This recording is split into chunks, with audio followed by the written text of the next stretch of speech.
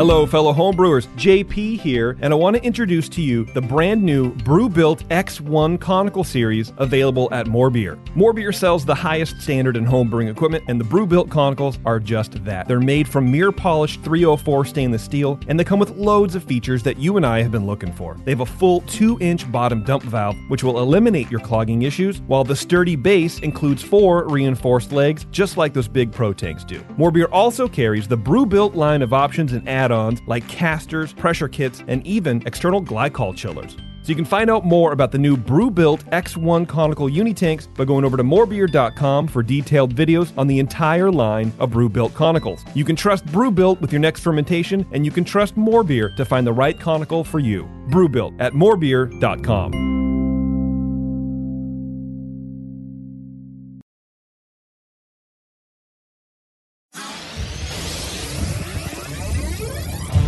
Great beer is about drinkability. Doesn't matter the style. You guys are like walking beer Wikipedia. That's the first time that you've ever accepted me as a person. Or you have a fermentation in your gut. I'm jet propelled at all times. How many guys do you think that you have the privilege to slap? Somebody who's never tasted a commercial example, and this is how you know everything about this beer? Please, you don't. I think that's bullshit. I think it's bullshit too. Wow. Are you guys going to arm wrestle? No. We're going to teabag fight. Yeah. You heard of Junkyard Wars? Can I get another high five, Beavis?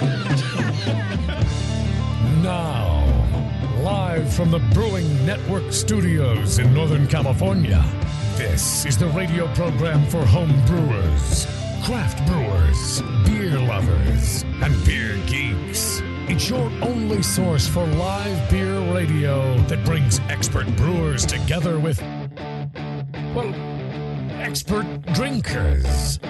This is the radio program with a head on it. This is The Session.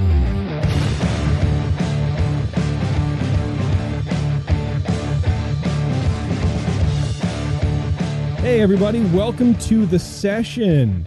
It's March 15th, and we are here to deliver some good beer info for you. We have Luke from Wren House Brewing in Arizona. Luke, welcome to the show, man. Yeah, thanks for having me. I appreciate you you sending in beer all the way out here. And like I was telling you a little bit before the show started, I met Sully halfway into town and gave him some of the beer too. Sorry, Kim. I have cans for you, but I didn't want to go to, whatever hospice care you're in or something like that. Just too far. Well, it's just a little too far, man. Yeah. So anyway. So Sully's going to be drinking the beer with me, which I really like. I like it's not just me drinking the beer, then I can have a moment to like think about why I'm incorrect with what I'm saying. Yeah, sure. You know what I mean? Yeah. I get that. It's a lot of pressure to be dissecting a beer by yourself. It really is, man. At first, it was sort of like a source of like pride or like something I can gloat about. Or like I have all this beer, and then the more the show sort of rolled on, it's like, oh man, this is really all my fault to deliver this information. It's also one of those things where, like, you probably internally are having this moment where you're like, Jesus, I'm just drinking here by myself, and what's this is so getting wasted. Yeah, there is a little bit of that. Drinking alone is a sign of something. I think you might have to get into a group. Well, and it was funny seeing you, Sully, because first of all, I waited for you longer than I saw you, but like. I fucked my back up today, literally walking around my house talking to you on the phone. I don't know how it happened. Like, I don't know what happened to me, but that drive out there, we met halfway in Concord, that was painful. I was like almost in tears. My back was just destroyed. So this is going to be a good show. Yeah, so it's going to be great. It's mainly old man talks about his pains. Well, I'm kind of like right there with you because I got my second COVID vaccine yesterday and I was doing fine. And then about like 3 hours ago, it was like, what's this fatigue stuff going on here? What's going on? And so I was like, all right, I'm just blaming it on the fact I didn't get a good night's sleep. But I took a shower. I'm doing fine. So you're back. My COVID. We're great. Vaccine. Kim, what's wrong with you? It's funny because we were talking in the parking garage there, which was weird, by the way. It was the parking garage right next to the Hop Grenade. Number one, didn't go in the Hop Grenade, which was weird. But number two, it's like I haven't been in that parking garage in a year now. And just driving down like the side streets, like just cars are everything's back to normal apparently. And yeah, you haven't been out of the house much. I mean, you were still wearing your pajamas when I saw you too. I'm literally still wearing the same clothes. And exchanging bags of goods. Exactly. In a seedy parking garage in downtown Concord. But yeah, you were talking, and I could tell that you weren't. All your faculties weren't there, or you were tired. You were a little. Yeah, I was out there. I was definitely like, I was fine the first shot, no big deal. Second one, I was fine. And then like literally like a couple hours ago, I was like, what the fuck is going on right now? So, I just got my first, so I'm hoping. You got your first. How did you fare? Did you do all right? I'm fine. I got it yesterday, and today I hit the mountain, did some skiing, and show off. Definitely messed my back up a bit today, but you messed your back up too. So you're just trying to one up Sully and I, because we individually have, but now you have both issues. Yeah, he's like, messed my back up skiing, COVID shot. Oh, God. It's a good life in northern Arizona. And Kim, you said you've been to Wren House, right? Yeah, I have a few times. My parents live in Tucson, and for a while they lived in Glendale, just outside of Phoenix. So that's one of their go-to spots. Since they've lived in the 3 best beer states in the U.S., now they do nothing but complain about how Arizona doesn't have enough good spots, but Wren House being one of their 2 favorites. So I hear a lot about Wren House. And your dad's a local, like a regular. I mean, a regular of the bar. He is a regular, yes. I have the talking points. I have the text message up and ready and queued, so that way I can refer to it, so he doesn't get upset I missed anything, so we're good. I love that your dad's a regular. And he's best friends with the staff, is that right? I'm using the term friends loosely here. Probably everyone's like, oh God, this guy again. No, I bet if I asked Andrew about this man, he would have a ton to say. So, I mean, I may need to disassociate the friendship myself. is warranted for sure. Yeah, isn't that where you died, Kim? Didn't you die in Arizona? I did die in Arizona, and one of the places that I was able to hit up before I came back to California as I was in recovery was Wren House. So their beer helped get me to where I am today. If you ever do a collaboration beer for fundraiser for whatever, the beer needs to be called I Died in Arizona. I died in Arizona. That's a good name. But Tombstone would have to make it. See? Yeah, sure. Now you're talking, man. I love it. I think that's, I think it's pretty cool. Well, anyway, enough about Kim. Luke, let's talk about you, man. How are you? How you doing, man? I'm great. Yeah. I just feel like starting the conversation with just a normal. I went and got my my car, like the oil change, whatever. It's like 2,000 miles overdue for fucking oil change, but I'm not trying to do that during the pandemic. It was weird, and I drop it off, and like I'm like kind of wandering, waiting to be helped. I'm outside, of course, and they're like, "Oh, you can wait inside." I'm like, "Yeah, sure. No, I'm gonna just go outside. Thanks, it's cool." And the guy he opens the door, he comes out, and he goes, "How you doing, man?" Like very, very sincere, and I'm like, I don't know, man. We're still here. I think your car's wrecked. Yeah, and he's like, "Good, but you're good, right? You're okay?" Like he was genuinely concerned about me, and I'm like, I don't know what to. Can you just change the oil in my car, brother? I don't know what to tell you, man. Anyway, I felt like coming in for a hug. Yeah, I felt like going on with that. I already grieved today, man. It's not going to happen with you. Yeah, I always cry before I get up. So I'm all cried out for you, random car guy at the dealer. Anyway, Luke, let me talk a little bit about your history, man. How did you get involved in brewing? Were you a home brewer before all this mess happened? Yeah, exactly. Started as a kind of a young brewer. I homebrewed in college, and I was kind of bartending, paying my way through college, had a couple craft beer bars at 20, and really started getting a beer, turned 21. And right when I turned 21, just a few months later, Wren House opened that year in June 2015. And then I joined up in November of 2015 and started part-time, working in the back part-time. We were pretty small at that point, like 500 to 600 barrels that first year, I believe. Okay. So it was just kind of some part-time help with Preston Teeny, who's the founding brewer, and he's now the director of brewery operations. Okay. So he kind of trained me up for a bit, and then I just kind of took over production of that facility, and now I'm up at our new facility in Prescott, Arizona. We got a 30-barrel, 3-vessel brew house. Oh, wow. Damn. So I've been with the company since 2015. I had a short stint a couple of years ago with Arizona Wilderness, another local brewery. Sure, They yeah. needed someone to do their sour program with their wood barrels and their 30-barrel fooders they have. So I was kind of doing that for a few months. And then Wren House started seeing some expansion in their future and kind of hit me up again and restarted that relationship. And I've been with them for more than a couple of years now. Okay, so you were with them, you left, and then you came back. Yeah, exactly. All right, so you already knew the situation, what's going on. Did you demand more money? You're like, well, look, if you want me to come back to you, you need to pay me way more money. Yeah. And just looking at companies' growth and what the future looks like, and then putting yourself there. So that's cool. How did they find you the first time? Before they opened? It was kind of so Drew Poole and Bill Hammond are the two co-founders. They both work full time at Intel.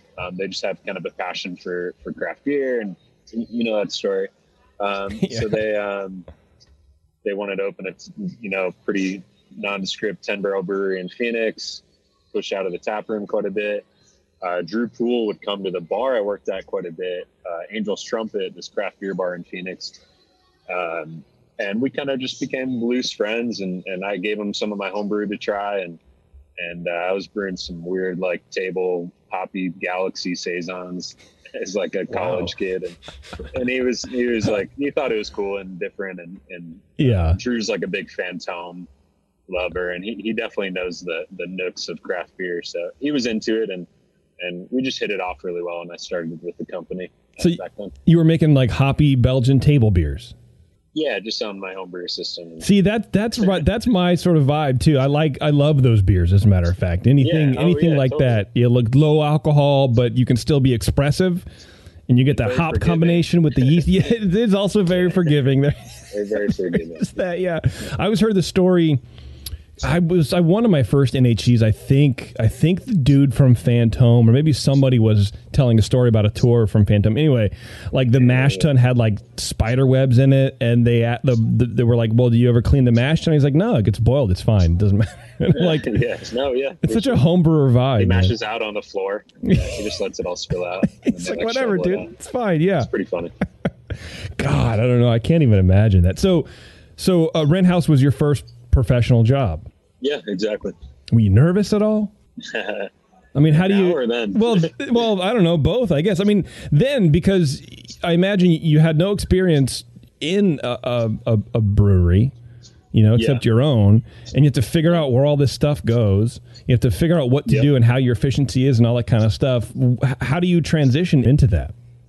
It was just such a slow process. I mean, so Preston came from Big Sky. He was one of their like kind of lead shift brewers. They were really had a pretty manual system, so they had a few shift brewers there. Okay, and so he kind of knew his way around such a big facility. But honestly, it was kind of new for both of us turning 10-barrel batches of kind of one-off beers all the time for the tap room to consume. And I mean, we didn't even start canning for the first 2.5 years, I believe. Okay. So it was just such a different thing for both of us. And we were just playing around, honestly. And at the same time, dialing in our skills of production efficiency and how to make more money, per batch. And so we just kind of slowly learned that. And now I'm brewing on average. I'm set to do maybe 10 to 12,000 barrels this year out of our new facility. Wow, that's crazy. It's definitely been a big leap. Yeah, it's been a big leap. Well, we're tired. We're good. Yeah, I imagine, man. That tires me just hearing about it. I feel like now, or within the last couple of years, maybe not literally at this moment right now, but in the last couple of years, I think it's a good time to be a brewery with a tap room, trying to figure out their system efficiency and all that, because you are just turning over different beer after different beer, and you can sort of learn as you're serving, beer, considering the product is good, obviously, all that kind of stuff. Feedback from your customers, and and I think we got it as dialed in as we were happy with, and then it was kind of like, what's next, and that's usually growth from that size. So. How did you your facility in Phoenix? What was? It's kind of a unique space. It looks like it's an old house almost. What is it? Yeah, exactly. So it's an old Phoenix bungalow, I think built in the 1910s. It was originally a man kind of was living there, and he made mirrors in the back. That sounds like really weird. It was like a mirror shop. And then I don't know why that's so funny to me. Maybe it is. This is man-made mirror. we have this kind of rectangularly, ultra tall, obscure building in the back that's just all blacked out, and that's our brewery. The second story was added in the 70s back there for some low-income apartment housing for migrant workers, and then a baker, and then it was kind of abandoned for a long time. A bakery bought it up again in the 90s, I believe, and kind of got a big walk-in space set up there, and they were producing bread, and then it was kind of not used again, and then these guys just kind of came about it, and it was a great deal, and it's definitely got some character. I definitely have big love for that place. It's what got us going. So yeah, we converted that house into a tap room, just real small, 14-seater bar, little community table behind it, and a couple bathrooms and a couple tables on the side, and that's it. We just started pouring a ton of beer out of there. I love that story, man, because it's like no matter who it is, you ask the brewer or whatever, the history of whatever building they're in, and they'll tell you. It's like it's like a thing that you have to know. They knew the whole thing. Literally, when the first plank went in, they really the beer shop guy. I mean, there's got to be a beer name there somewhere. Oh yeah, overlooked on our end. Reflections or whatever. Yeah. What kind of beer do you guys specialize in? Are you a house that specializes in certain beers, or are you sort of all over the map? I mean, what takes our heavy production, about half of our production is our house IPA, Spellbinder.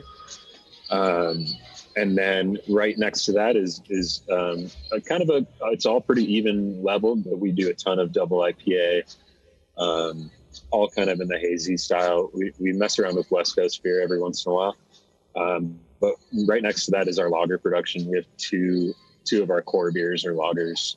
One is a Nelson Dry Hops Pilsner, very light Nelson character. And I think you guys got that in your pack. Yeah, I'm excited to try that. Yeah, so that's a favorite of mine. And then we also do just an American lager with corn called Valley Beer. And that takes up a big amount of production. I'm turning 90-barrel tanks to that pretty frequently. Really? Is that something that you've seen just a general increase in demand for? It was slow. Yeah, it was. An increase, but it's been slow. It was tough to kick off because I think when we kicked it off, it was a couple years ago, and no one really gave a damn about lager brewing. No. And especially the growth of these regional breweries starting to bring back their own regional lager, which has not been done for a long time. Yeah. So I think that was kind of the vein we wanted to go for, have this classic design, this classic beer, something that just represented the history of American brewing. And we just packed that into a little American corn lager with all Czech Saaz hops. That's awesome. What do you think people are tuned into that sort of style now? Why do you think the growth? I mean, we've seen it before too, in the past 6-8 months. A lot of brewers are talking about it, but I don't really know what it is. There's so many things it could be. Some people say people are gearing towards healthier, more drinkable alcohol products. I mean, you see that with hard seltzer and all that stuff. But, I don't know. I think just people really are starting to appreciate the communal aspect of what low alcohol lager can be, and at the same time supporting your local brewery. So I think it's a win-win of support local, and just having the nice, fairly priced communal beverage that's easy to drink. Yeah, I think it's also it's just the approachability of the beer as well. I mean, a lot of the big hazies are they can be it's like a relationship sometimes with them you have to develop. And I think I'm excited to try the Valley Beer. and your pills. I mean, I just, also for me, an older guy, has been doing it for a while. I mean, I'm sort of gravitating towards them as well. I think, and you see, and on the show, like you said, JP, we're seeing more and more brewers come on and talk about lagers. And so that's exciting, I think, as well. Yeah, I mean, so lager is a big focus for us. I mean, we also do I don't think I even mentioned it to you guys in the notes, but every year, well, yes, last year was our inaugural. We do a lager celebration, and it was an invitational, and we invited out, Peter Allen and Beer Stott and a lot of like, and there's a lot more than that, but a lot of like big hitter lager brewers. They all came out to Phoenix and brought 2 or 3 of their most beers that they're proud of. Holy Mountain brought like a smoked Hellas, I believe, or some kind of crazy smoked dry hopped lager.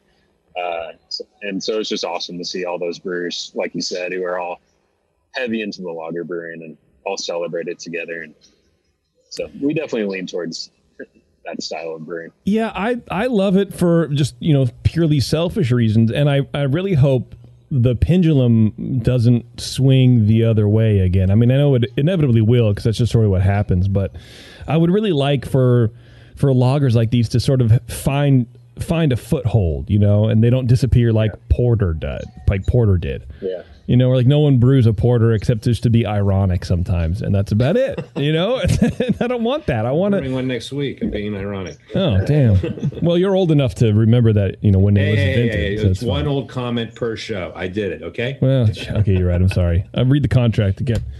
You know what I mean? I really hope that lager, because you can really get a full expression of hops and malt and the brewer sort of intention through those. And I don't think that there's not too many beer styles like that you can. I mean, sure, IPA, but that's really heavily skewed towards the hop side. But yeah, there's a lot of nuances in IPA brewing, especially hazy IPA brewing, that don't get noticed by the consumer, but can definitely be stressed over and thought about by the brewer for quite some time. Versus maybe an American lager is definitely harder to hide from the consumer. They know what to expect, and they know when something's a little off. Do you guys do hazy beers there? Yeah, quite a bit. Yeah. Oh, you do. Spellbinder is a hazy IPA. Is a hazy, okay. Pretty much every one-off double IPA we do as well. Okay, so you were saying half your basically production goes into the Spellbinder, so that is a hazy. Okay, wow, yeah. And then we're splitting it up in little pies after that. But double IPA takes a good chunk. Wow, that's crazy to me, man. That's a lot of hazy beer to crank through. What's the beer of yours that we won a GABF? Yeah, it was either last year or the year before, just in the last couple of years. This most recent GABF, Spellbinder won gold for hazy IPA. Wow. Damn, dude. Congrats on that. Yeah, that's crazy. It's probably Kim's dad drinking most of it. Probably. Yep. He pushed it, yeah. Sure. Yeah, if they ever move, you're going to lose 80% of that production. So just FYI. Is your dad a hazy beer freak? Yeah. I mean, you know what? He never used to be. Like Trumer Pilsner and then Pivo Pils were his go-tos for the longest time. Mm-hmm. And then that changed when he moved to Portland and he got more into... He got radicalized. Yeah. Yeah. And now it's like in Arizona, it's like exclusively those. I've never met your dad, but poor your dad. I don't know. We got to rescue him. I feel like. Yeah, get that man more Trumer. Yeah, get him back down. It's hard to find apparently in Arizona. Oh yeah. I can imagine. Yeah, I can imagine, man. I mean, drink more of their Pilsners is what you tell your dad. And neither is Pivo. So if any of you guys know someone from Firestone, I don't know what the deal is. We're not getting Pivo in Arizona. I haven't seen Pivo. We get everything else in a hot minute out here, man. Yeah, it just doesn't even. But I also want DBA to come back. Yeah, that too. In distro. That's such a good beer, man. I get Union Jack though. It's a great beer. Let's get Matt on the phone right now. After this break. He'd probably do it too. All right. Well, I'll tell you what, man. Europe or something. Yeah, probably. Let's take a quick break. I'm going to go run and grab, I guess, the 2 lagers. And we'll come back and we'll open those and talk about your lager process and, all that kind of cool stuff. Okay, sound good? Great. All right, cool. All right, hang on, everybody. It's The Session. We'll be right back with Luke from Wren House Brewing in Phoenix, Arizona. Hang on. Segmented, demented, fermented. It's the session. All right, thanks for sticking around, everybody. It's the session. We are back with Luke from Wren House Brewing, all the way from Arizona.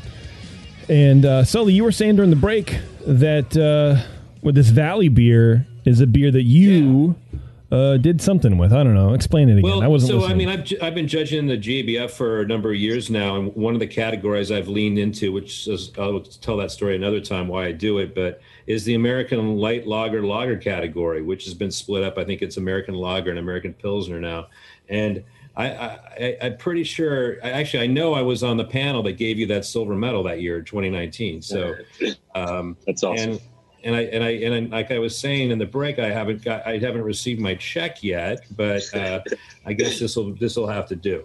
It's. I mean, honestly, I'm excited to try this beer. I think you just said that this is the first.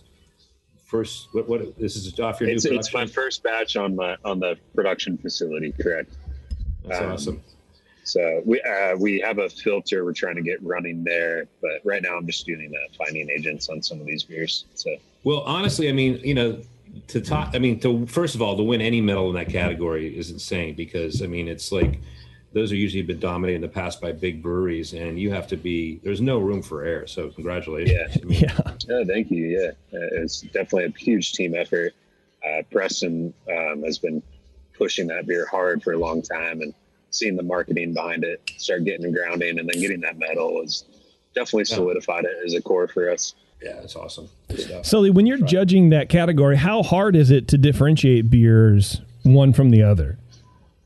You know, I mean, I know there's a lot of like nuance you could do with its style, and that's not what I mean. But at some point, it's, I don't know. I would imagine it's a very hard category to like. To well, it's interesting because if you read the description, if you want to geek out on the description of actually the category, it says a lot of very low to none, every flavor description, every attribute of the beer. So there's not, you're almost looking for the absence of things. And so you have to really produce just a super clean beer that doesn't have like a huge, and the glaring, like, you know, like too much bitterness, too sweet, you know, acetaldehyde, diacetyl, any sort of off flavor, anything like that. They just have to be just very subtly there for a beer not to sort of be moved on or to be considered. So it's an extraordinary effort. I mean, this is a category that was dominated by, you know, Coors has won that category a lot. PBR has won that category a lot.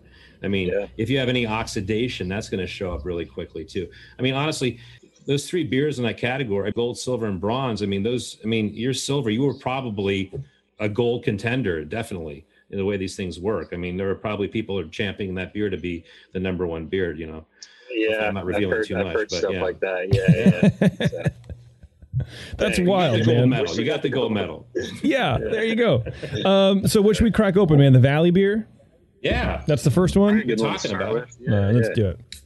JP, I have a spindrift in case you're wondering, since you didn't make any sort of effort of getting me any sort of beer. So I think the beer shipping got delegated twice down the line. So I'm so sorry. No, it always goes to JP. Kim, do you live in Oakland? Well, do you live in Oakland? Where do you live? Not that far from Cato's. Oh, okay. Well, I'm not that far away. If you want to come by, I'll just give you this glass here. Kim. Honestly, you weren't even invited on the show. You butted in. So I don't know what to tell you about that. The show is existing because of me. Yeah, that's right. Don't tell Bev. All right, let's crank this Valley beer, dude. Tell me a little bit about this guy, please. I don't have one with me, but I can definitely tell you about it. Yeah, tell me about it. Just take a sip of something. Here's a porter.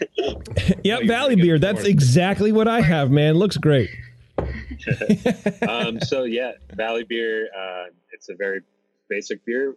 Our house malt at our brewery is raw North Star Pils. It's an under-modified American Pils malt.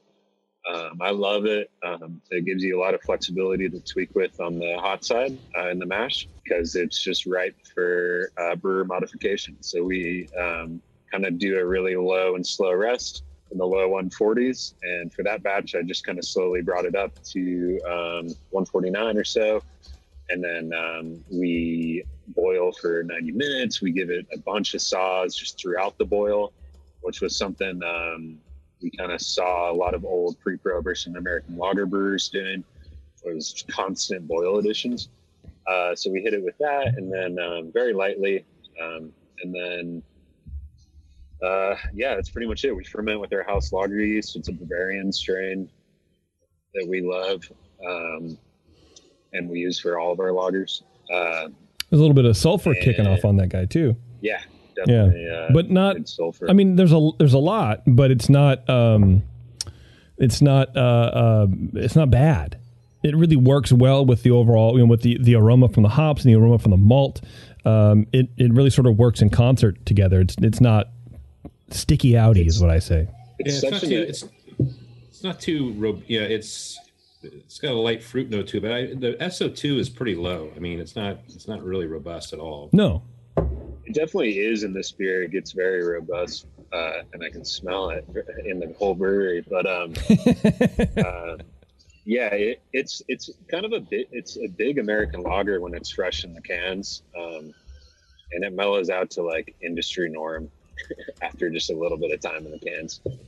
It's mellow now.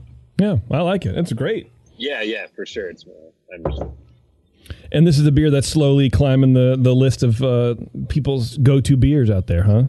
Yeah. So recently I got the American Light version of that going, Valley Beer Light, and kind of just brewed that same beer up to the hops a little bit, and then just expanded with slightly modified RO water almost in half, and got this like 7.5 Plato wort down to 1.3. Got a little 3% American Light lager going too. I'm super happy with that one. So I would be too, dude. That is like, I'm bummed we didn't send you guys. I don't know what it is about those sort of light lagers like that. The American Light lager. I don't know, man. I like it a lot. I'm a huge fan of Coors Light. I'm unabashed about it. I think every brewer has a dirty little secret. My little dirty secret is I have a 6-pack of Coors Light in my fridge. It's an easy one. Yeah. I'm into the High Life Light, but I just can't find it very often. But they have it in Arizona a little bit. What's it like brewing in Arizona? Your waters kind of be a little challenging at times. I mean, are you relying upon RO and adding back, or what? How do you do that? Yep, we've always been using RO. I think the first short stint of the brewery in Phoenix was charcoal filtered and softened. But we've always used RO since then. In Phoenix, it had a lot of challenges. Our glycol chiller was outside. It was oversized, but we had glycol issues on a weekly basis in the summer. It's 110, 115 degrees. And I had many knockouts because we had a dual stage heat exchanger, so we run glycol and ambient water through our glycol heat exchanger. And so I would stand out there with the hose, just misting our condenser on our glycol chiller for like a straight 40 minutes, just sitting on my phone, like misting so that it wouldn't trip because it's just too hot. It can't. Water is really hard. In Phoenix itself, had high levels of like chlorine and definitely a lot of stuff we don't want. So the RO system was crucial there. Same with when we got up to Prescott, this facility did not have an RO system in it. So that was number one for us. We got a state-of-the-art RO system going, giant storage tank out back. And I build up for a lot of our beers. I'm still in the first 3 months of brewing on this 30-barrel system. So just recently I've started to just blend in Prescott City water, which doesn't have bad stuff in it. It's just really hard, high calcium levels and pretty alkaline.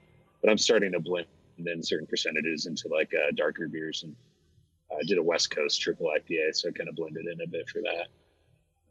So just relying on RO for sure. This beer is great, man. It is. Got a very I want to say like a lemon drop character, but not like the drink, like a lemon head, like the candies, right? Where it's like there's like a citrus, almost tartness to it, but not really. Yes. But then the sweetness comes through. Yeah, it's very. It's a spritzy beer. Yeah, very unique, man. Yeah. What's the ABV on this? 4.6. Oh, kiss me, dude. Jesus Christ. Yep. Yeah, it's a nice beer. We carb it naturally. With a, really? With Wow. a spunding system. Yep. Yeah, that's my first 90-barrel brew in my entire career. So this was the first beer out of the new brew house. Yes, sir. Yeah, nice. Yes. How does it compare, do you think, with the with off the 10-barrel system? Man, it's hard to say. I don't know. That's good, right? Isn't that what you want? Maybe I think we got slightly higher hop utilization, so I think I dialed it back on the next batch. But okay, slightly less, you said. Yes, like higher hop efficiency. Okay. So you think it's a little bit more bitter? I think just a touch, maybe like 10% more. Yeah. I haven't tried it in a few days, but yeah. Yeah, it's not a silver, it's a bronze. No, I'm kidding. It tastes great.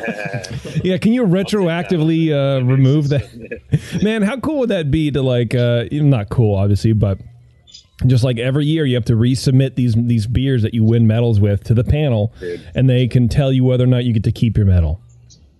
Well, funny enough, I'm going to shout out Cloudburst because I'm wearing this hat. Yeah. Steve Luke hit me up on the night of this last GABF for the Hazy IPA.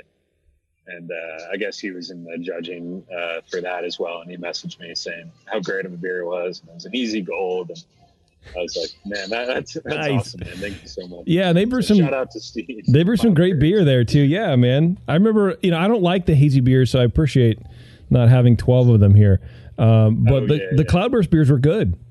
I mean, those were like, for the first of those hazy beers that I was like, I think we've realized how to make these things, and they were one of the first to be like, I can understand it. I'm not coming around to them.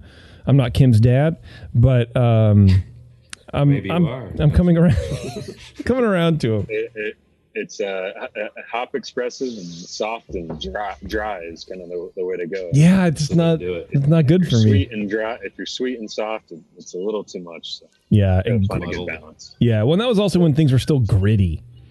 You still get a gritty thing. You're like, that's not what it's supposed to be. People were learning. There was a learning curve. There was a learning curve. Yeah, man, for sure. And, I think that's why I think lagers are maybe coming back. I don't know. It's because while there's a learning curve, sort of, we all kind of know how to make a lager now.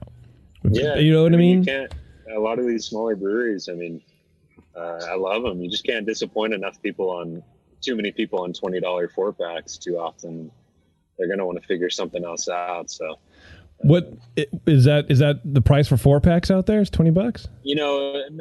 If it's like these higher hop double IPAs, okay. I think we're right around 18. But during that whole learning curve, though, you could definitely get something that was a bit of a miss, and you just spend a lot of money on that 4-pack. So. Yeah, that's a hard price point. People are definitely dialing it in now. Yeah, that's a very hard price point, man. Absolutely.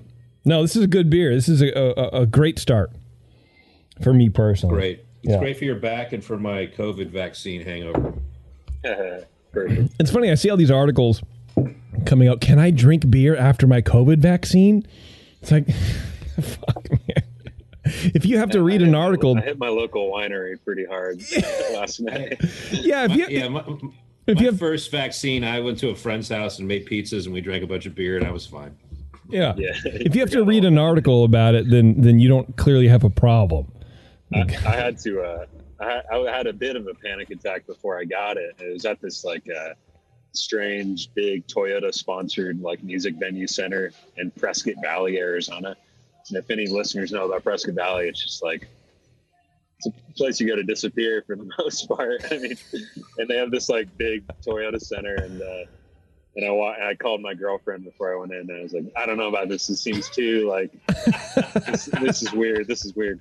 And she's like, well, just think about how all these folks felt, with the polio vaccine a long time ago. Wow. They didn't trust it either, and they turned out fine. I was like, all right. Talks you off the ledge. That's good. Damn. I'm going in. Everybody with an anxiety problem needs somebody to handle them in that way. Yeah. You know what I mean? Remember polio? Remember the thing that you weren't even alive for when I don't know. Yeah, it's like, I would be concerned that I would be processed out, quote unquote, meaning I would leave on my back on the way out the door too, because it sounds like it's a very scary, very, very scary place, man. Yeah, and then they're like, all right, go sit over in that folding chair and make sure you don't die for the next 10 minutes. Yeah. We'll check on you. Yeah. Everyone was fine. It was great. Yeah, everything's such an fine. old community out there, though, too. So it's great to see like so many older folks getting vaccines there. Yeah. We don't want them catching COVID playing pinochle with one another. No. That's for sure. Yeah, I'm excited, man. I don't know. Things feel a little bit like they're coming around. You know, the numbers are dropping and people are sort of getting back to normal in a safe environment. I feel comfortable. How did you guys deal with COVID when the whole shutdown happened? I'm not going to use the word pivot because we've worn that word out this year. We pivoted. Fuck. Real hard. Damn it. You weren't supposed to say the magic word. As far as like, customers in the tap room and did you have to change the way that you were able to deliver beer with people? Yeah, I mean, I can definitely speak vaguely to it. I'm such like a heads down guy in the brewery, but when it came, we shut down a week early, so about a year ago now. We just kind of did it on our own free will and gave ourselves a little time to figure everything out. We immediately started a delivery system with our local, this like wholesaler company we work with. Mm-hmm. And they were great. We were just sending a ton of beer. And then we were doing, seamless, like you drive up and call us and we bring your order out. And we were cranking we weren't making enough beer the first month of COVID. Wow. And kind of freaking out because we were selling more than we've ever sold. Sure. So you're like toilet paper. Quickly trained up our cellarman on the brew system because I was pumping out like 6 turns a week on that little 10 barrel. God. And just dying. Yeah. I taught our cellarman Akil, who's now kind of our main brewer in Phoenix. Just trained him up quick on our system, and then we started pumping out as much beer as we could. Did that plateau? And, so we still haven't. It definitely did plateau to what normal numbers might look like for us. Okay. And then at that same time, distribution ramped up a little bit, not too much because, bars and restaurants still had all those issues going on. So yeah, it kind of plateaued a bit to normal sales, but we were still growing enough to obviously plan a new production facility. Yeah. And we still haven't opened the tap room. It's still just been to go and delivery only. Okay. Do you have a timeline for when that can open? Yeah, I think we're as far as I've heard on our group chat, I think we have the city of Phoenix is like approving, or that we have a meeting scheduled for a temporary patio premise. And it looks like in the next couple weeks, we'll be allowing people on site again. Nice. As far as I know, if anyone's watching, I don't know for sure. don't show up. No, he'll text me and then I'll let everybody else. Yeah, everyone text Kim's dad. His phone number is 619-298 7400. Yeah, I don't know. You can find him in his car outside Wren House. Yeah. He's honking the horn in support every time you guys unlock the door. We're excited to get open and start serving people again. Yeah, absolutely. That's great, man. I guess I just assumed from all the horror stories I heard about Arizona that the state was operating like normal.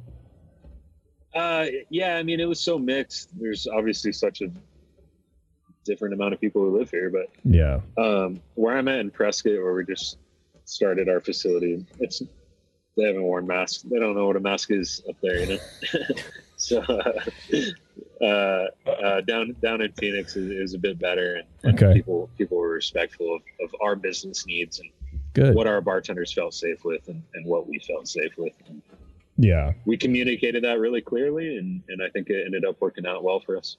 That's good. No pushback, because there's a lot. Social media now likes to really not much at all, especially with the breweries and whatever we like to post their. That's crazy.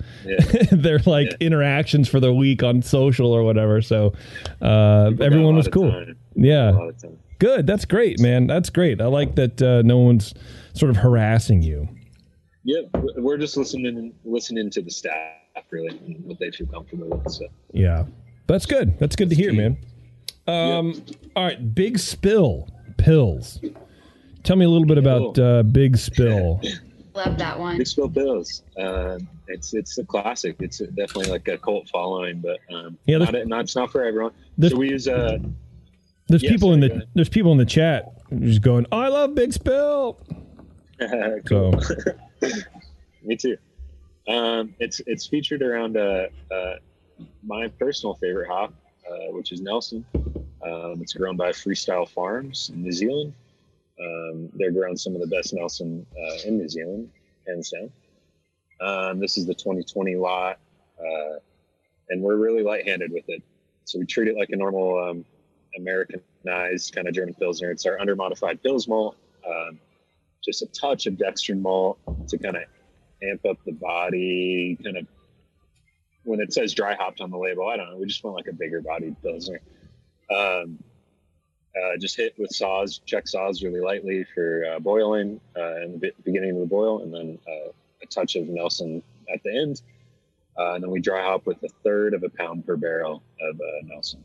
Wow, that is a light touch. Right before the watering process. So I like to creep it up a bit to 58, 59 to get better hop utilization, not so much veggie notes. And then we lager it until it's ready. Package. How did you find the farm? Wait, hang on. Maybe Valley Beers. Luke, 2 days less. I feel like Zoom just sort of like tweaked your audio out. Yeah, the audio is different. Yeah, I'm sure he'll reconnect. Maybe his earbud. I'm sure he'll reconnect. Yeah, dude, I don't know. I don't like Zoom. I don't like it. I don't like this thing that we're doing right now. It's so problematic. It's frustrating. It's frustrating.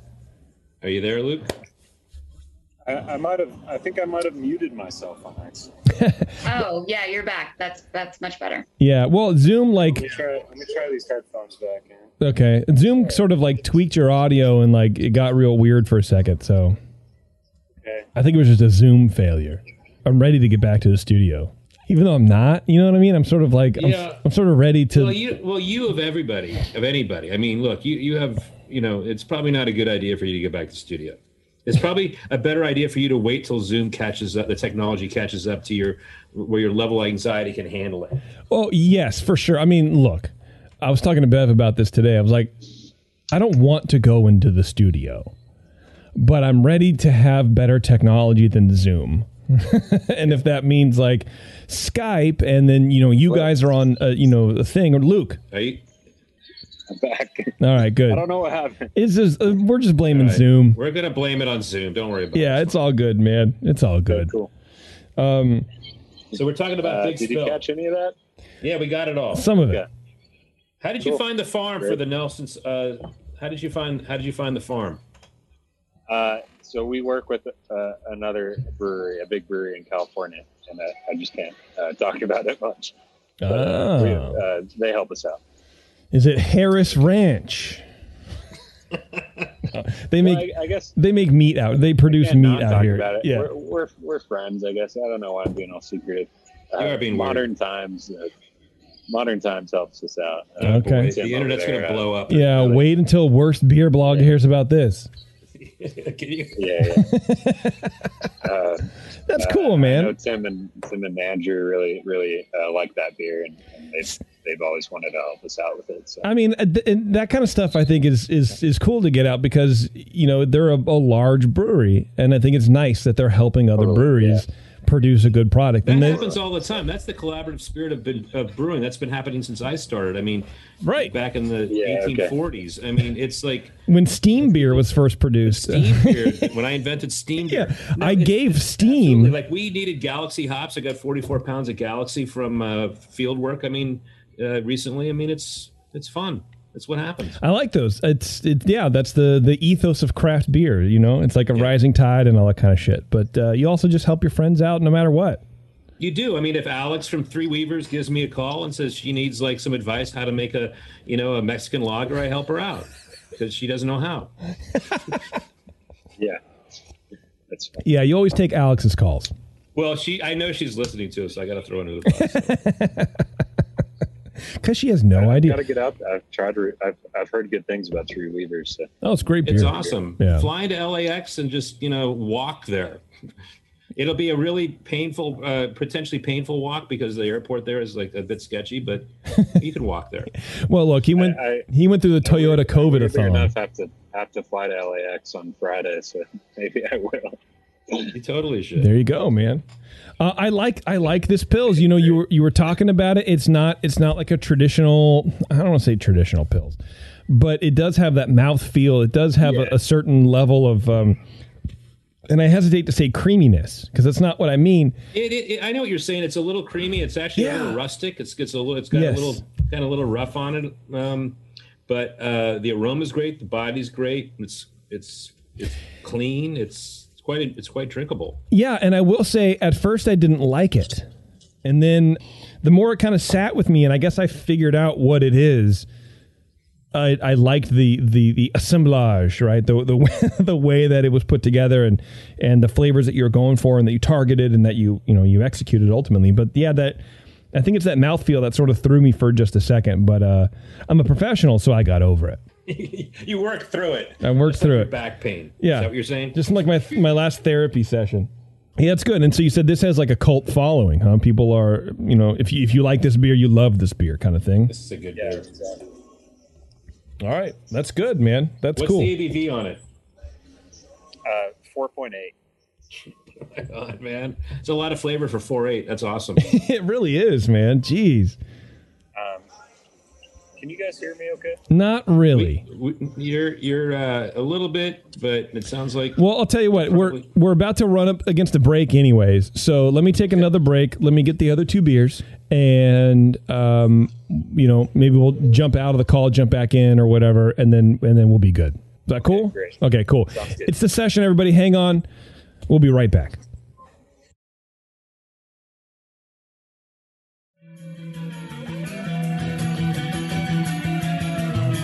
You're tuned into the session. Because life's too short to listen to crappy radio. All right, thanks for hanging on, everybody. Luke is here with Wren House Brewing in Arizona.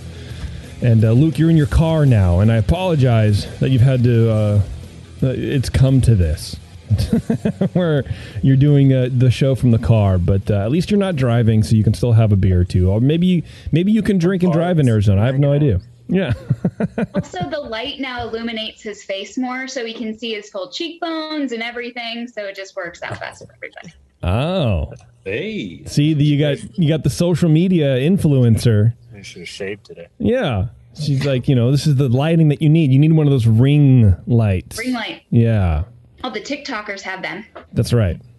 That's right. All those natural sunset coming in on my face. I think it's great. That's the golden hour, dude. You got the golden hour picture. Let's see the sunset. So it's peeking around some clouds here, guys. Wow. Flagstaff, Arizona. That's right. Have we caught up to Arizona's time? Because they don't do daylight savings time. That's right. In some ways, you're more progressive. I don't know who we're aligned with. I don't know. I don't know either. We just do normal time. Who are we aligned with? And what time is it? Right, it's 6:15 here. 6:15 here. Whoa! Time. Wow! There we go. This is the first time we've ever talked about the time zones on the session. This is awesome. This is huge. Yeah, Kim, I'm glad you're here, man. I think the barrier of not having to be in person, we just open up more. That's true. There's a lot of sharing going on right now. Yeah, well, this is the feelings section. We're going to start talking about the feelings of our show. And anyway, I have two beers here. Unfortunately, they're both IPAs, but I'm going to work through that. And I have Spellbinder, it looks like. This is the one, right? Yeah, that's like our house beer, pretty much. So it doesn't say on it that it's a hazy IPA. Is that because everyone just knows it's a hazy, or? Yeah, I guess we're kind of purposeful about that. We just don't get too into detailed about the beer style on our cans. Okay. Which I think encourages people to look into it more online, but yeah, I mean, yeah, I can definitely see that. The only thing I would note is that if people are in the mood for a hazy, or if they're not, and they try the beer, either they're going to be disappointed or excited. I think right above the medal on the side, it might say like it won for juicy hazy. So maybe that's like the one descriptor we've got. Yeah, maybe. Maybe my eyes are too old. Yeah, you have to look really hard for that, though. There you go. Just pour it in a glass and you'll figure it out. Yeah. Well, and if you know, you know. So be quiet. And we've had this discussion before, where especially when the hazy thing was really hitting hard at the bar. The kids weren't putting if it was hazy or not. So I'd get like a pale ale and it would be hazy. I'm like, I'm not doing this. I don't want this. So for me, it's very much like not a sticking point, but it's like a point of concern. Even though I don't drink IPA, so I'm never going to get burnt by it. I'm not, you know what I mean? So I don't really care. I don't have a dog in this race. It's a thing I like to mention because I'm crazy. Tell me about if you see an IPA from us, it's hazy. It's hazy. I'll probably say if it's not. Okay, that's fair enough, man. Well, look. Yeah. And if it's Spellbinder, 100% it's a hazy beer. Was this the first sort of like crack at hazy beers that you did? The Spellbinder? Yeah, I mean, it was the second, I think. We did one called like Eastward. Okay. And then got into this. The beer's changed quite a bit over time. Started it with like putting oat milk in the kettle. Oh, okay. I just did that a couple. Yeah. Did you make your own, or did you buy some? No, we were trying to buy it, and it was hard to find. This was probably 3 years ago now. So we stopped. We went really oat heavy after that, and now, funny enough, it's a wheat heavy IPA. It's a lot of malted wheat. We use raw wheat. It's called Sonora white wheat, and it's a variety that has been grown in Arizona for hundreds of years. It's a very high protein type of wheat that a lot of Italian pasta makers and stuff will actually import to make their pasta. So Arizona's got this like booming wheat industry of old heritage wheats. So we use those and then flaked oats. And we use our under-modified Pils malt as the base. Man, another thing we're noticing more and more on these shows is that there's a lot of brewers going for those sort of regional, sort of extra grains, like you were talking about with your local, local wheat there. They're putting a nice little local spin on the product they produce. I think it's a good tool to kind of set you apart a little bit. Yeah. And something you can honestly have like regional pride in. I think it's great. Yeah, it's awesome, man. And supporting your community and all that kind of stuff. Yeah, for sure, man. Yeah, I know a lot of California breweries got big in like Mecca grade malt and stuff like that. And seeing those maltsters grow with these breweries has been super cool to watch. Yeah. What kind of yeast are you using on this? We use dry English yeast. Really? USO4. Okay. Yep. So that haze, the haze is a protein haze. It's not a yeast thing. No, I mean, no, we don't rely on yeast at all. It maybe there's some in the can, but that's just dialing in this big production facility. Okay. But yeah, it's all protein, polyphenol, stable haze. Wow. Yeah. I love the mouthfeel on it because it's not like overly pillowy and velvety.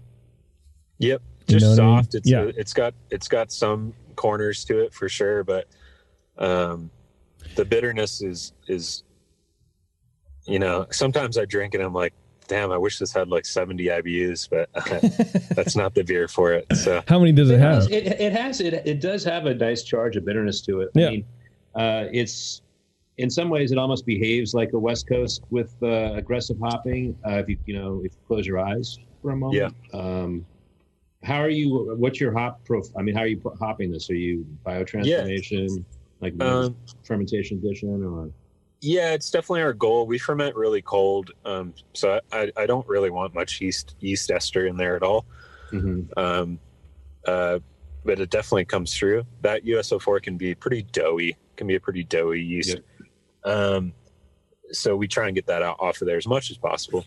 We whirlpool with Crosby Cascade at about 0.8 pounds per barrel at about 175 degrees for about 35 minutes or so. And then it gets knocked out, and day 3, and that's if brew day was day 1, I guess. Yeah.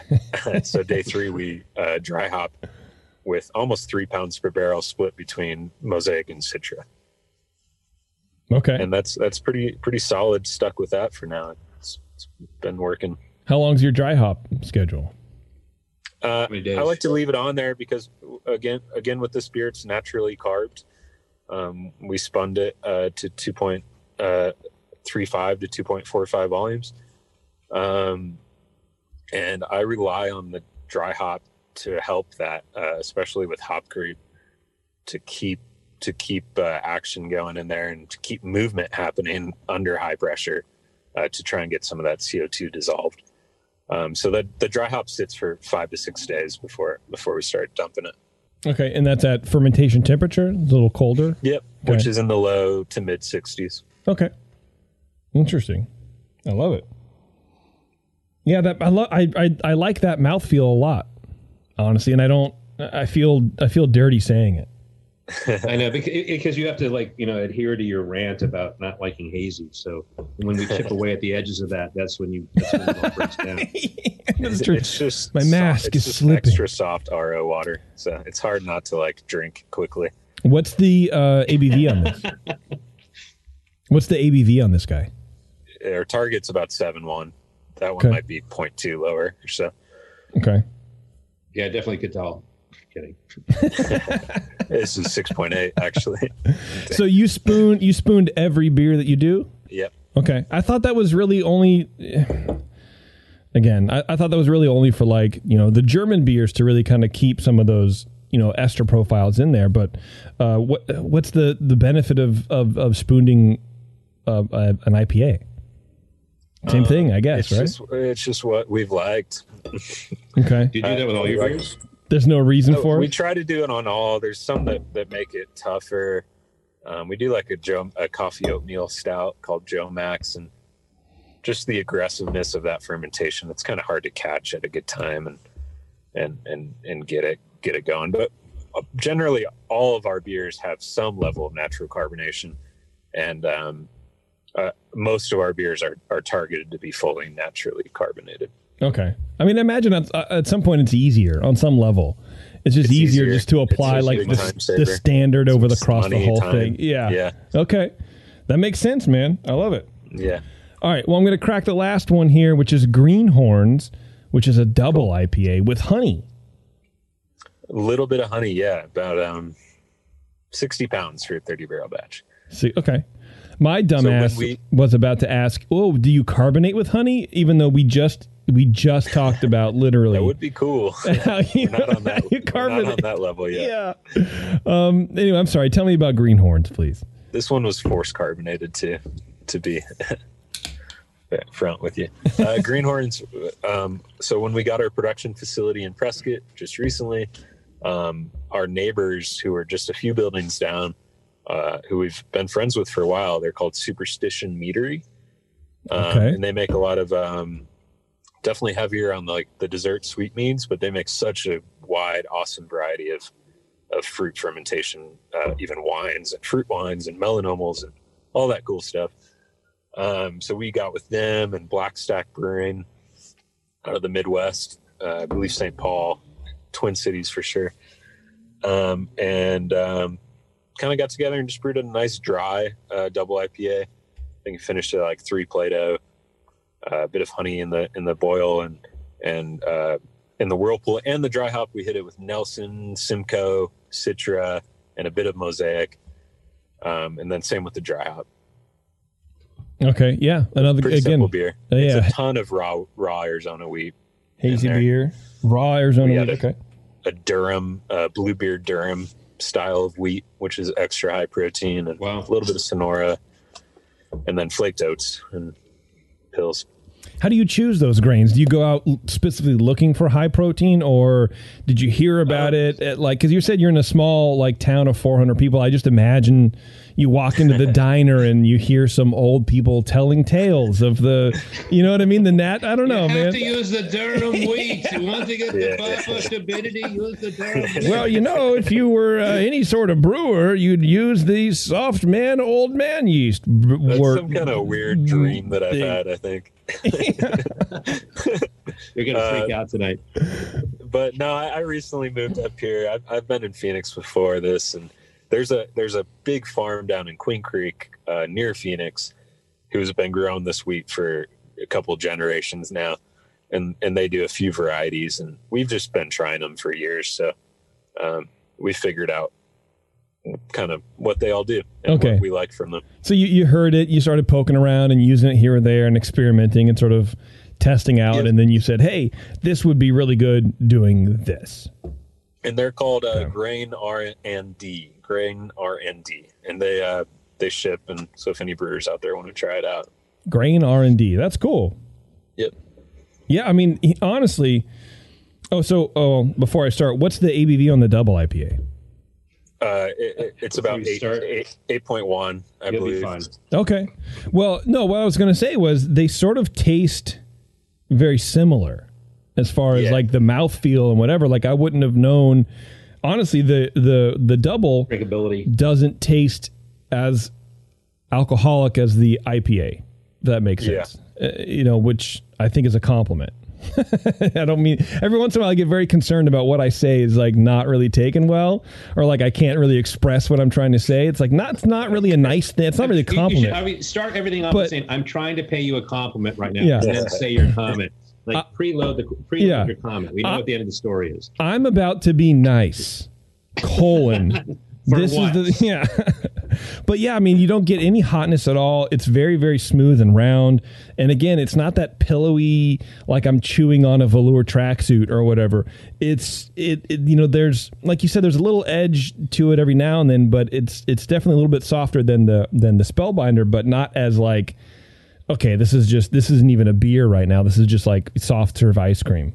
Like this is, it was always just kind of meeting in the middle with the consumer of just like, I know you guys kind of go crazy for these big, sweet, smooth IPAs, but I mean, let's give you a little dryness and get that body from alcohol more than anything else. Yeah. Yeah. Plus, I mean, you want a little bit of balance in some ways because you don't want it to be too sweet, because if it is cloying, then you're not going to want another one. I mean, the whole point of what we want people to do is we want them to enjoy a beer and then another and then another and another. If you have one turns you off, then it's like, what's the point?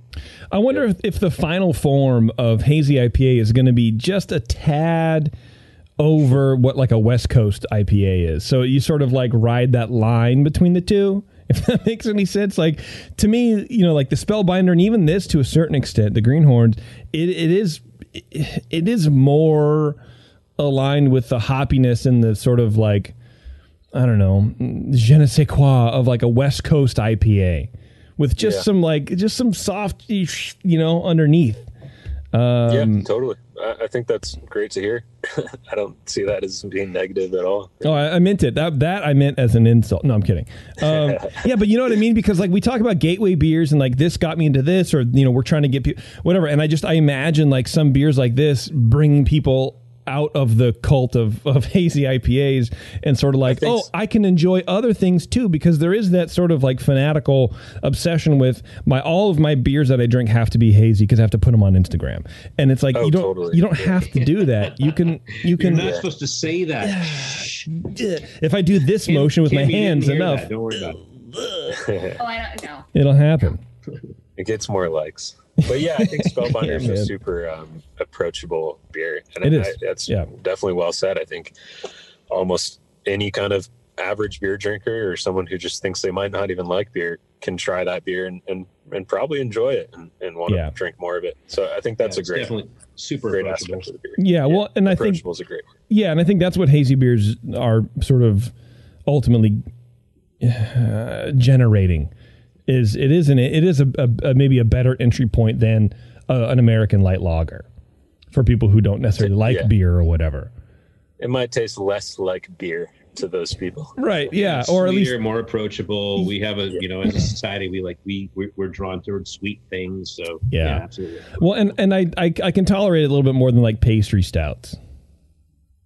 Yeah, I don't know. I don't know why. And anyway, speaking of other things, you were talking about you went to Arizona Wilderness before, coming back to Wren House, and you're doing their foeder program. Are you doing a foeder program at Wren House? Are you guys going to get into sours and all that kind of stuff? Not necessarily. I think we definitely want to make some kind of expansion to our new facility in the future that has a focus on, I don't know, more simpler, more rustic kind of style beers like that. Okay. But not necessarily into a forced category like that. But so yeah, not really. Okay. I think it's definitely something I've been passionate about in the past, and I don't know what happened. There's a switch in me. I haven't been drinking much sour beer at all lately, and I really enjoy like English pub ales and lagers, and so I think between that and the other folks at Wren House who also don't have a huge interest or investment in sour beer, that it's not really something on our horizon anytime soon. Does it make you feel sad? It would make me feel sad because it's like you're obviously trained in it. You obviously know what you're doing with it, right? I mean, you were hired specifically to do the thing, and now you're not using that knowledge. Is it sort of like, are you going to lead the push to go there? I think I'm a lot more attracted to the knowledge of operating a production facility. I think it's really fun and really challenging. Yeah. And especially when I'm making these beers on this system that someone else built and trying to figure out how to make beers that we're known for be replicable and taste similar. So I think you guys drinking those and affirming that they taste good was exciting enough for me. No, they taste great. I mean, that's good, man. Fair enough. Thought about making a London Pride clone up there at all? Call it maybe Prescott Pride. I mean, that's like one of my favorite styles. That would be awesome. We do make a dark mild. Oh, you do? Called Pubber. Once or twice a year. Nice, dude. 2.8% dark. Oh my God. JP just fell over in his chair. Yeah, forget about it, dude. I mean, mainly because my back hurts. Smiling right now. Oh, he's just like, before the show, that's what I was drinking. I brewed a black mild, getting back into home brewing with Kvike yeast. Really nice. Good. And 2.5, 3 weeks in, it's get this little thing, this little tart plum thing. I don't know, man. It's really interesting yeast to brew with. So I'm going to brew an ESB with it next, with the same yeast. That's cool. Yeah. I've actually know a few breweries who ended up trying that as their house yeast and making a ton of different styles with it. That was an interesting thing to come out. It's a super, dude. It's a super weird yeast, and it's like I don't know. The Brew Strong guys just interviewed Escarpment Labs up in Canada about they do all sorts of they know the most about Kvike for sure. Yeah. It's I don't know, man. Anyway, that got me super jazzed. But yeah, black mild, forget about it. That's my. Dude, if we remember, we'll try and get you some for sure. That would be tight. Well, I'd love to come and visit too, man. Once everything starts, yeah, man. There's no risk of dying. I mean, so tomorrow, our Phoenix Brewery is canning a nitrogen dosed Irish dry stout, little 4.2%er. Damn, bro. So we make those beers for sure. Well, then I don't know. I mean, hearing Kim died there, I might not. She lived there. She lived. She was Phoenix. She was That's reborn. True. That's where I became an angel. Exactly. She's not even. She can do anything she wants now. She can drink Spindrift on a beer show, and there's no problem. What is It's the best excuse for everything. No one can say anything to me ever. What is Spindrift? I don't even know what that is. What? What's spin? Yeah, You know what Spindrift is? No. I acted like I did. I don't know what it is. Come on, I even know. It's water. It's basically, but the difference between this and La Croix is there's like real fruit juice squeezed into it. So it's like a step up from La Croix. It's more bougie. I know it's all positivity on this show. No. I tried one of those with the lemon, and it didn't do it for me. I was very put off by this lemon seltzer. So I want to try some other flavors. Okay, not everyone has the sophisticated palate that I do. That's right, Kim. Which is why I'm on the Spindrift. Yeah, it's probably it was a bad can. Yeah, Kim is what we call a super taster. I can't do La Croix, dude. There's something off-putting about how those flavors are mixed or whatever. I can't do it. I can't deal with it. Deal This with is what? real juice. Okay. It's not the essence of, it's real. So maybe Spindrift is for you. I'm going to try it. I'm going to try new flavors. Maybe. What I do is I just buy like normal carbonated water, and then I have like syrups for like making tiki drinks and shit, like a passion fruit syrup or whatever, and I just pop a little bit of that in the can, or a little bit of grenadine that I make. House-made grenadine. And, it's good stuff for me. Wow. Yeah. I'm really cool, Luke. I don't know if you knew that. This is awesome. Yeah. That's great. That's what your daughter says. Actually, speaking of that, Sean, my daughter told me that she really misses Uncle Sean and wants him to come back. I was there once. I know. This is what she does. No, I don't know. Because I told her that I was going to go drop beers off to you. And she's like, I miss Uncle Sean. He come back now. I brought her pizza last time, too. I brought the whole family pizza. So yeah. I held her once. You're good. That's right. That's right. Well, Luke, I'll let you go, man. I really appreciate it. You guys, Wren House Brewing Company in Phoenix, Arizona. You can go to wrenhousebrewing.com to learn more. I do have like 2 feedback emails to read. So, Luke, I don't know if you want to get out of your car. You're more than welcome to, but if you want to hang on for another couple minutes, you can too. But that's your choice. I'm hanging on. Okay, you're hanging on. I'm invested. He's locked in. Hey, where did you go skiing, by the way? Snow Bowl. It's in Flagstaff. Damn you. They just got a 42 inches on this last storm this weekend. So I was just playing. I was playing in the woods all day. And you blew your back out. I did some cartwheels. Yeah. Oh, damn. Snowboarder? Yeah, I'm snowboarding. Yeah, I cartwheeled and stopped doing that. I went back to skiing. The old man sport.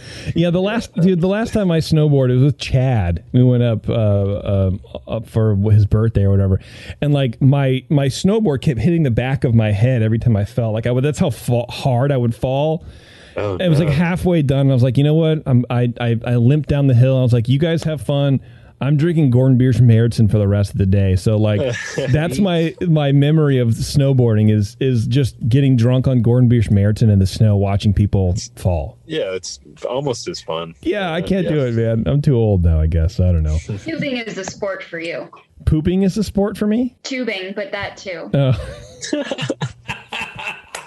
I was like, yeah, dude. I mean, I could poop. I don't know. Whatever. We all poop, by the way. But go ahead.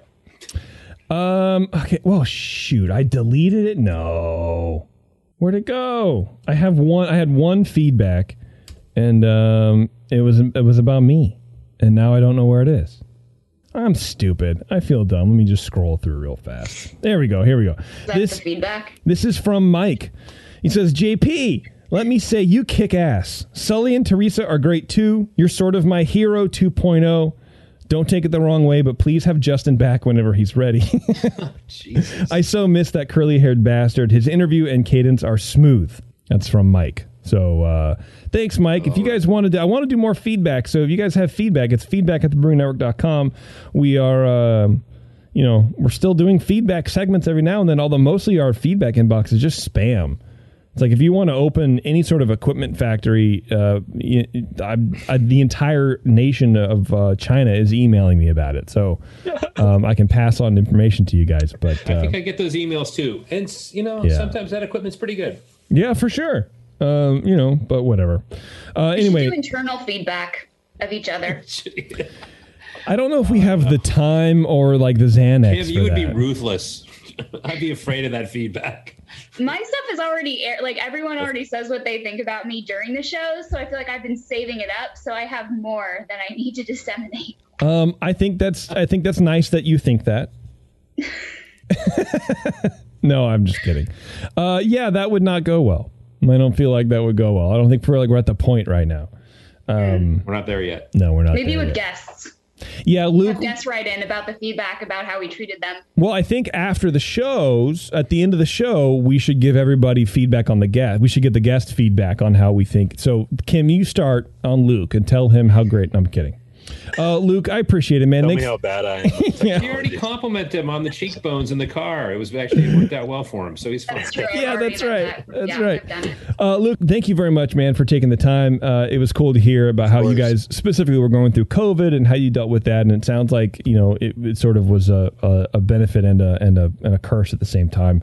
But I'm glad you guys went through it, and hopefully things will be back to normal out there soon. Again, go to wrenhousebrewing.com. Do you distribute outside of Arizona too, or are you just specifically Arizona? And not right now, but I think very soon as we get rolling with our production numbers and what things are going to look like. Yeah. You could definitely see our beer out of state soon. Cool. So just keep up on our Instagram is definitely the best way to see what we're up to and maybe even where our beer is going. Cool. Very good. All right. Well, thanks a lot, everybody. I really appreciate you guys tuning in to the old Facebook Live. Shouts out to Big Facebook Town. And, this will be on podcast here in a couple days, I guess. I don't know. We'll see. We'll see how I feel. Maybe I don't want to do it. You'll do it. I'll do it. All right. Sully, thank you very much. Kim. Thank you. Thank you very much. Thanks for having me, guys. Appreciate it. Yeah, Luke, thanks again, man. Great. All right, guys. Take care. We'll see you. JP's an asshole. Justin's a nice guy and winning the race. JP does great.